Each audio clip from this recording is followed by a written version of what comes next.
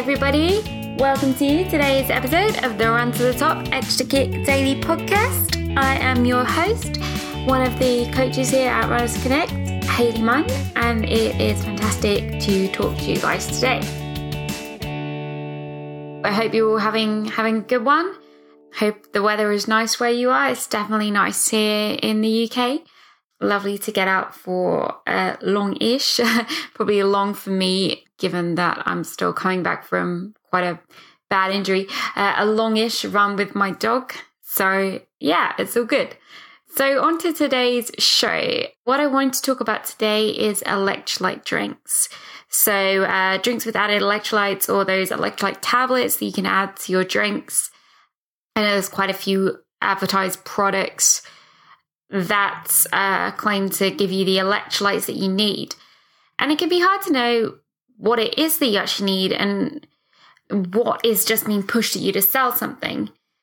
You may ask if you need these electrolyte drinks or tablets, or whether drinking plain water is just fine. And the answer is somewhere in the middle. We definitely do need electrolytes, but whether we get what we need from the diet or whether we need to supplement depends very much on the individual and the training they're doing and the weather. So if you're doing a short to medium length run on a cool day, water is most likely just fine. However, if you're running a marathon on a hot and humid day, you probably would benefit from an electrolyte drink or tablet. This is especially true if you're a salty sweater. So let's talk about electrolytes. There are several that our body needs to function, but the ones that are most important for hydration and fluid balance are sodium, potassium, magnesium, and calcium.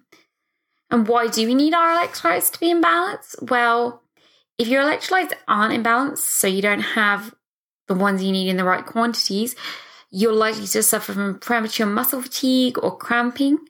You may also find that you get stomach cramps and side stitches, as well as leg cramping. These things can all be a result of an electrolyte imbalance. So the easiest way to assess your hydration and electrolyte balance is monitoring your urine frequency and color. It's really simple and we can all do it. We don't need any fancy tests. If you don't need to go for a long time after a hard workout, and when you do, your urine is quite a dark color, quite a dark yellow, it's likely that you became quite dehydrated during the run and may have benefited from something to help your hydration status there. When you run, you lose electrolytes through your sweat. The main ones you lose here are sodium and potassium. They're the most important ones to think about for our purposes. Potassium is necessary for the muscle cells to generate nerve impulses that control contractions. So without sufficient potassium, cramping is likely. Sodium, we obviously get a lot through our diet. And I wouldn't recommend runners go on a low salt diet unless they have a medical reason, because we do need this and we need it more if we're running a lot, especially in hot conditions.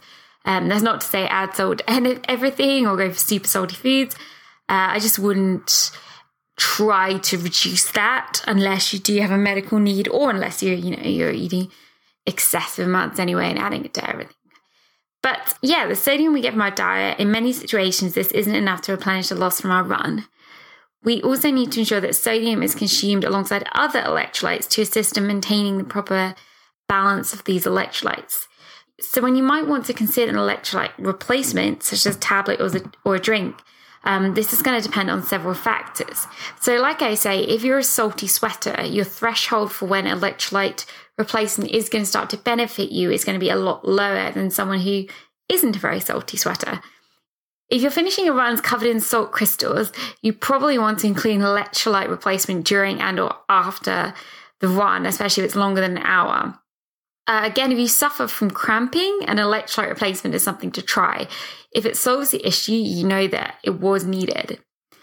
If it's very hot and humid and you're doing a long run, again, an electrolyte replacement would be wise in any case. But the same run in cooler weather, plain water might be just fine.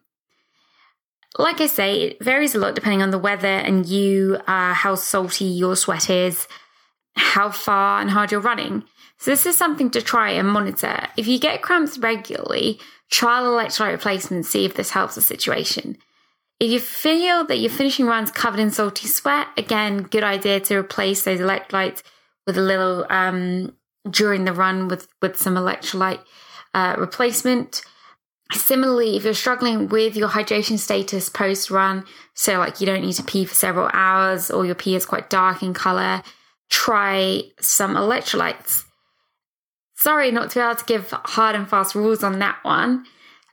I definitely don't think that people should be rushing out to get electrolyte tablets if they're running less than an hour in cool weather. Your body's quite good at maintaining its own balance. But if you are looking to go longer or you're running in very hot, humid weather, it's something to try, especially if you are suffering from cramps or other issues, struggling with muscle fatigue during these long runs.